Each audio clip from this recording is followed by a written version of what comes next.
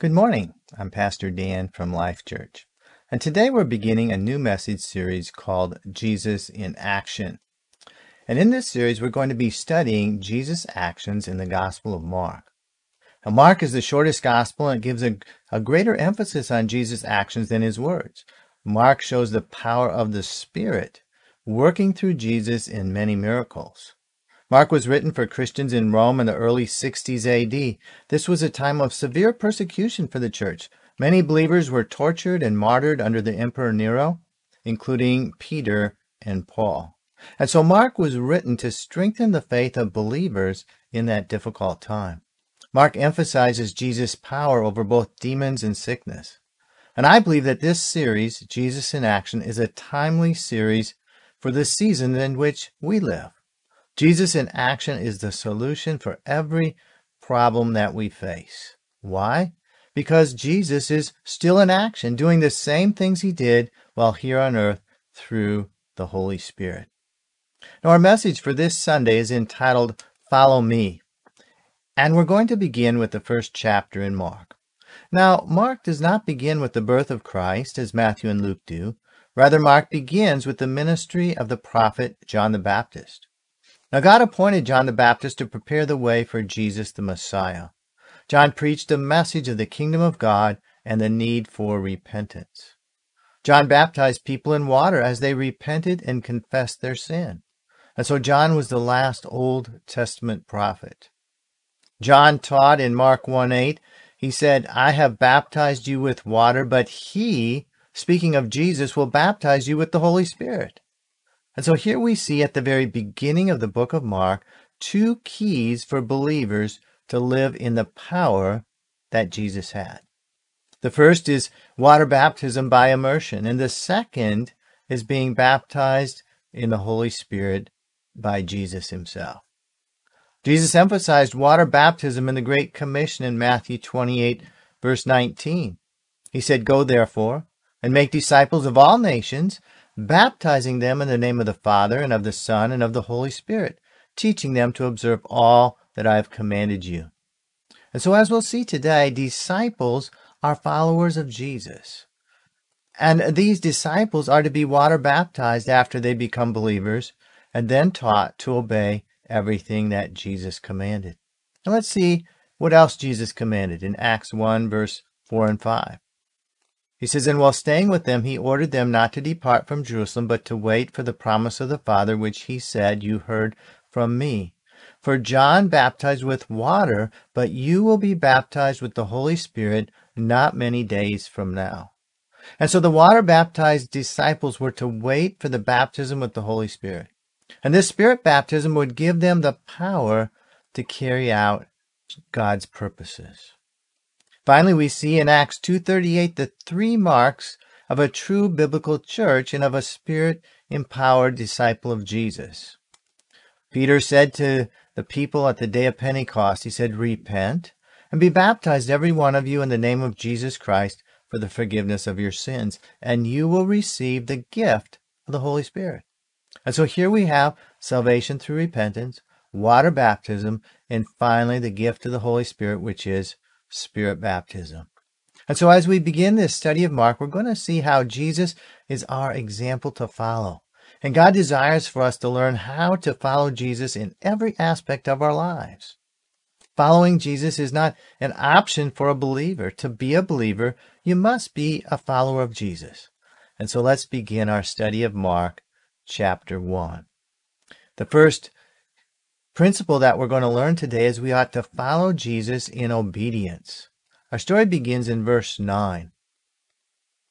It says, In those days Jesus came from Nazareth of Galilee and was baptized by John in the Jordan.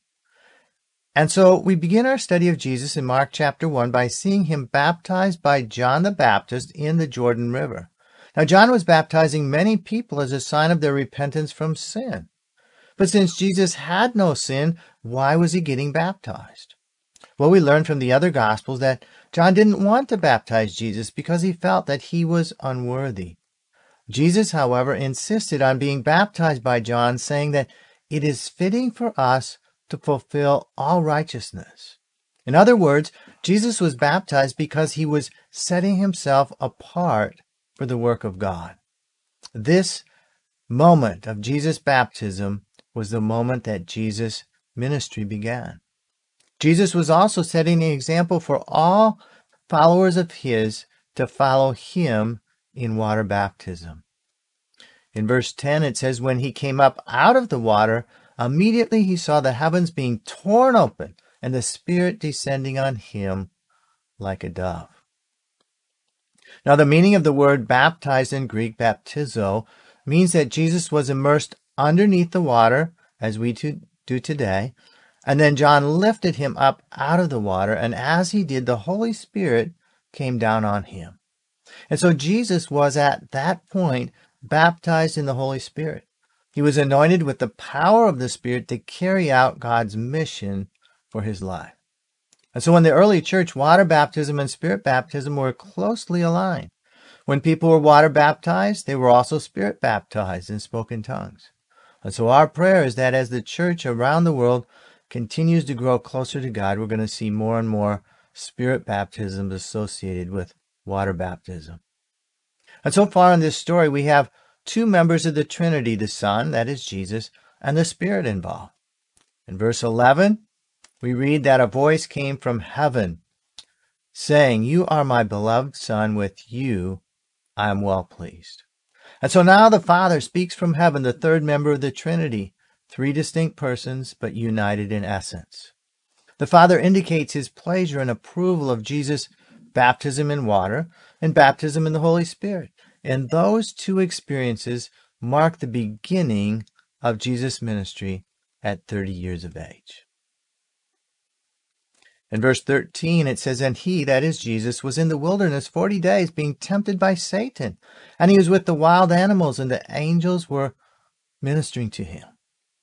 And so immediately after Jesus was water baptized and Spirit baptized, he was led by the Spirit into spiritual warfare with Satan. He was away from other people for 40 days, fasting in the desert. And while he was there, Satan came to him and tempted him to sin against God. The temptations are recorded in the other Gospels. But Jesus successfully resisted every temptation through the use of God's Word. And in his weakened state, angels came to strengthen him and minister to him. Now, before we continue through chapter 1 of Mark, let's look at two verses at the end of chapter 1. And these verses will give us some additional insight into Jesus' obedience to the Father and how Mark summarized his ministry as an example for us. In verse 35, it said, "And rising very early in the morning, while it was still dark, he," that is Jesus, "departed and went out to a desolate place, and there he prayed." And so we see that Jesus made a practice to often get up early in the morning before the sun rose, get away from his disciples, and while in a place where he could be all alone, he prayed and talked to his Father. And that was where Jesus received direction, received strength and comfort for the battles that he would face during the coming day. Verse 39, it says, "And he went through all Galilee, preaching in their synagogues and casting out demons."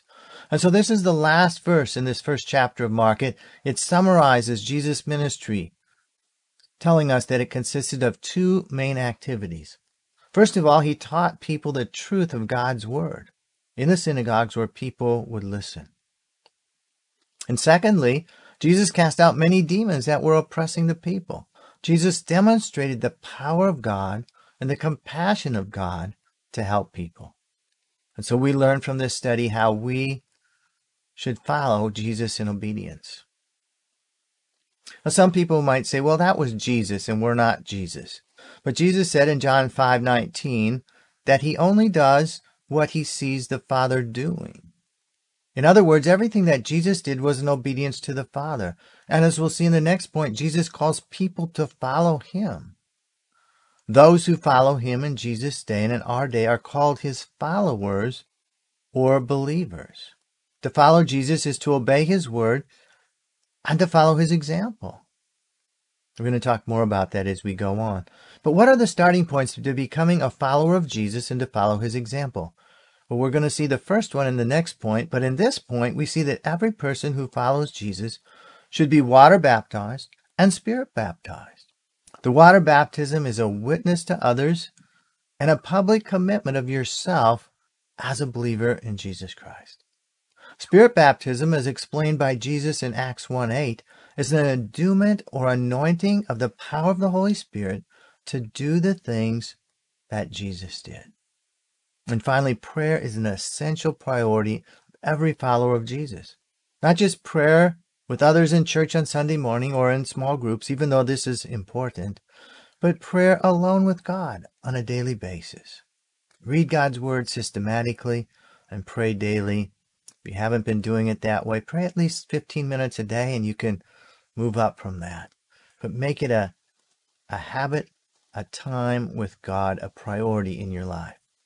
And finally, when a person 100% dedicates their life to Jesus as his follower, you're going to enter into spiritual warfare. There's going to be temptations from the evil one. But God is able to give you the victory just as he did with Jesus. And so these are the beginning steps for every believer who desires to follow Jesus in obedience.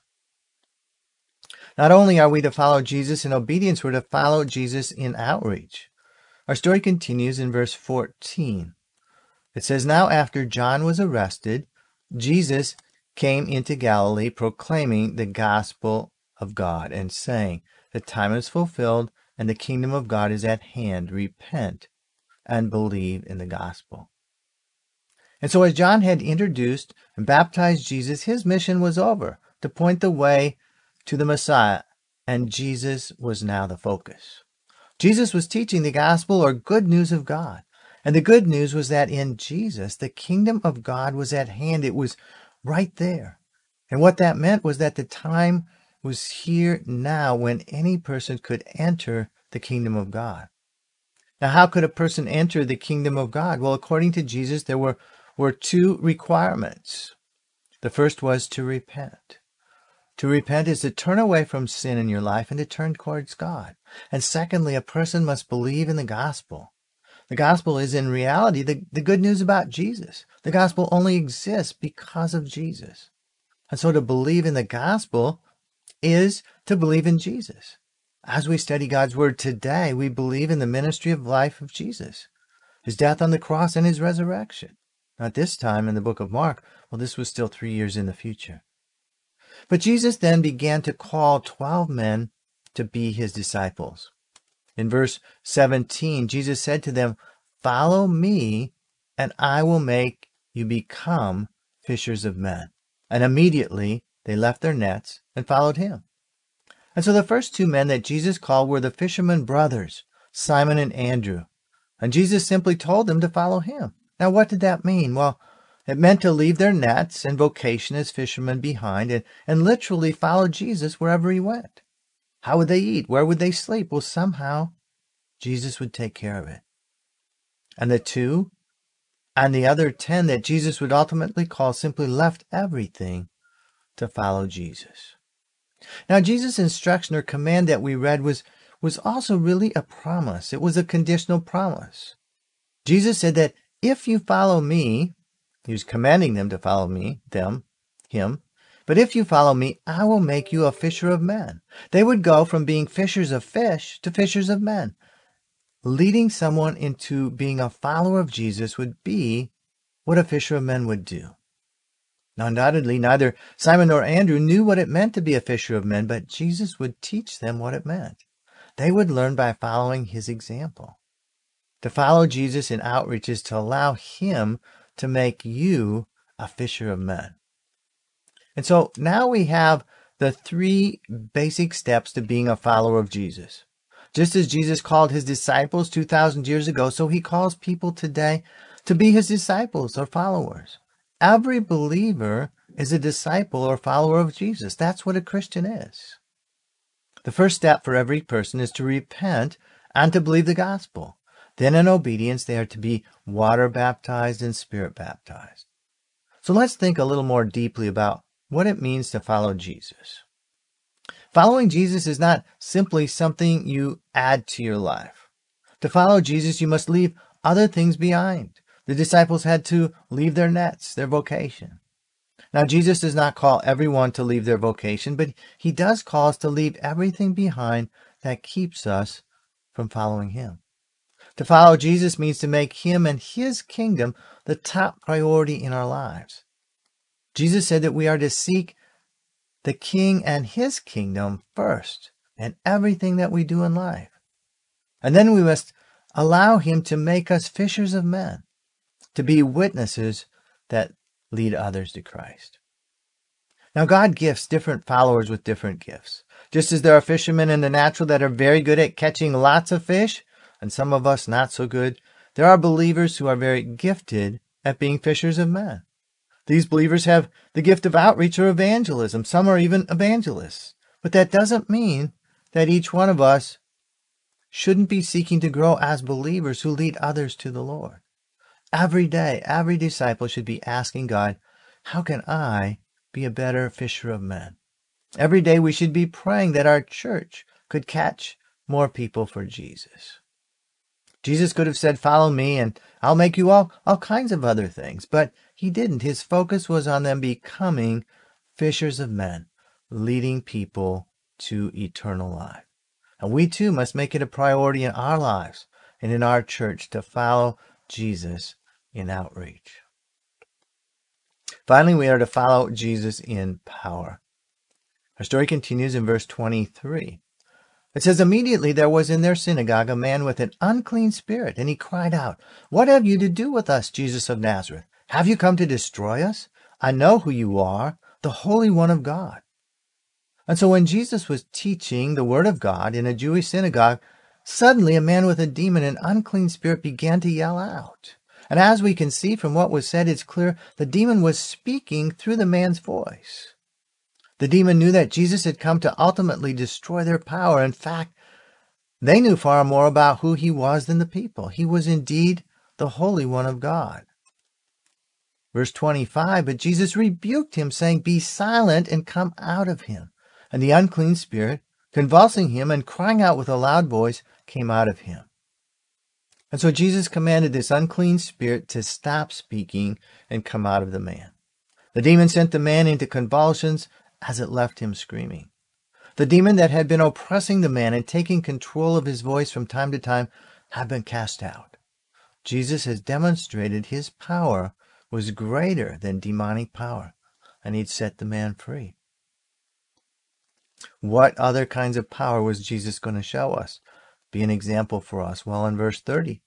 Now Simon's mother-in-law lay ill with a fever, and immediately they told him, Jesus, about her. And he came and took her by the hand, lifted her up, and the fever left her, and she began to serve them. And so next we see an example of Jesus' power over sickness. Simon's mother-in-law was sick with a fever. Seemingly not a life-threatening illness. And yet the disciples were concerned about her and told Jesus. Jesus didn't dismiss it. It's simply a flu. It's not worthy of my healing. He came to her. He took her hand. He lifted her up out of her bed, and she was instantly healed of her fever and back in full health so she could serve them. And so not only did Jesus have power over demons, he also had power over every kind of sickness. Well, the word spread. Verse 32, we see that evening at sundown they brought to him all who were sick or oppressed by demons, and he healed many who were sick with various diseases and cast out many demons. And he would not permit the demons to speak because they knew him. And so the stories of Jesus healing the man with the demon in the synagogue, healing the mother-in-law with the fever, spread throughout the city. And after work that evening, many came to him, bringing both those who were sick of physical illnesses and those who were oppressed by demons. Now, in the Greek language, there is a single word for the English phrase oppressed by demons. This Greek word is often poorly translated in many versions as demon-possessed. But the Greek word is daimonizomai, which literally means demonized. And so this word means that there are a range of degrees of demonic oppression possible in a person. We see this in the ministry of Jesus. People were set free from demonic oppression that resulted in some type of physical impediment like being mute, all the way up to a man controlled by thousands of demons. And Jesus cast out or sent away every demon, commanding them to keep silent as they went. And so Jesus has power over both sickness and demons. Now, Jesus said in John 14:12 that those who believe in him would do the same works that Jesus did. We see in the Gospels both the 12 disciples and then a group of 70 disciples having the same power as Jesus to heal and deliver from evil spirits. And then we continue to see the power of the Spirit bringing healing and deliverance to people throughout the early church in the book of Acts. And going on through the letters of Paul, all through the New Testament. And so today, despite the blessings of the medical field, we still have sicknesses that need Jesus' touch. Despite the fact that many in America no longer believe demons exist, they haven't gone anywhere. They're still demons, they're still angels. Unclean spirits are still oppressing people in many different ways. The power of Jesus to heal the sick and set free the oppressed is greatly needed today. Those who believe God's word, those who seek his gifts, will learn to follow Jesus in power. The power of the Spirit shows God's love and compassion to people who are suffering. The power of the Spirit shows that God is stronger than Satan. And finally, the power of the Spirit shows that God is real, and it helps draw people to believe in Jesus. And that is why we must seek to follow Jesus in power as we pray for every need around us. And so today we've just begun our study of Jesus in action in the book of Mark. This is not just a historical study, it's challenging us today to be fully committed followers of Jesus. We've learned we must follow Jesus in obedience through water and Spirit baptism. We must follow Jesus in outreach to be fishers of men in every area of our lives. And finally, we must seek to follow Jesus in power, asking for the Holy Spirit to work through us to bring healing and deliverance from those who are bound by Satan. Now, this morning, I want to give everyone listening to this message an opportunity to repent and become a believer if you've never done that before. Or perhaps you've made a commitment in the past, but you sense that you've fallen away from walking with God and you'd like to recommit your life. And so I'm going to give you an opportunity to pray with me and to become a follower of Jesus, to become born again. To do that takes 3 steps according to the Bible. First of all, you need to admit that you've sinned and turn away from that sin or repent. Secondly, you need to believe that Jesus died to forgive you and rose from the dead. And 3, you need to commit your life to following Jesus as your Lord. So pray along with me a prayer like this. Father, today I admit that I've sinned. I've done wrong things. I turn away from those sins and I turn to you. I believe that Jesus died on the cross that my sins might be forgiven. Please forgive me. Come into my life. I believe you've risen from the dead. You're alive today, and I commit myself to following you as my Lord and Savior.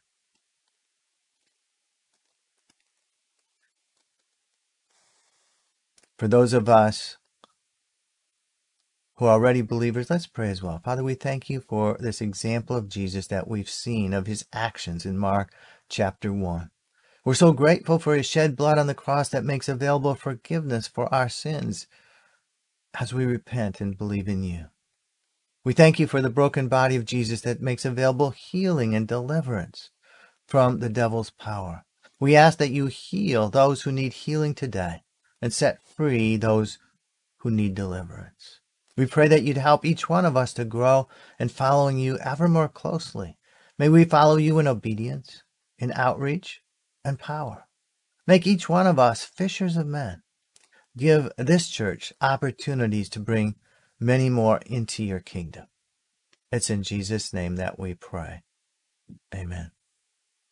If you made a commitment to Jesus Christ or would like more information, I'd encourage you to connect with us via the link below this video. We'll pray for you, offer you some helpful materials. You can find out more information on our website, lifechurchstlouis.org. Our Sunday morning services are now open at 10 a.m. at 15036 Clayton Road, Chesterfield. You're invited to attend if you live in the St. Louis area. Online donations to help us reach more people for Jesus are available at lcstl.org/give. And next Sunday, we're going to continue our message series, Jesus in Action, from the book of Mark with the message, All Authority. I invite you to join us then. God bless and have a great week.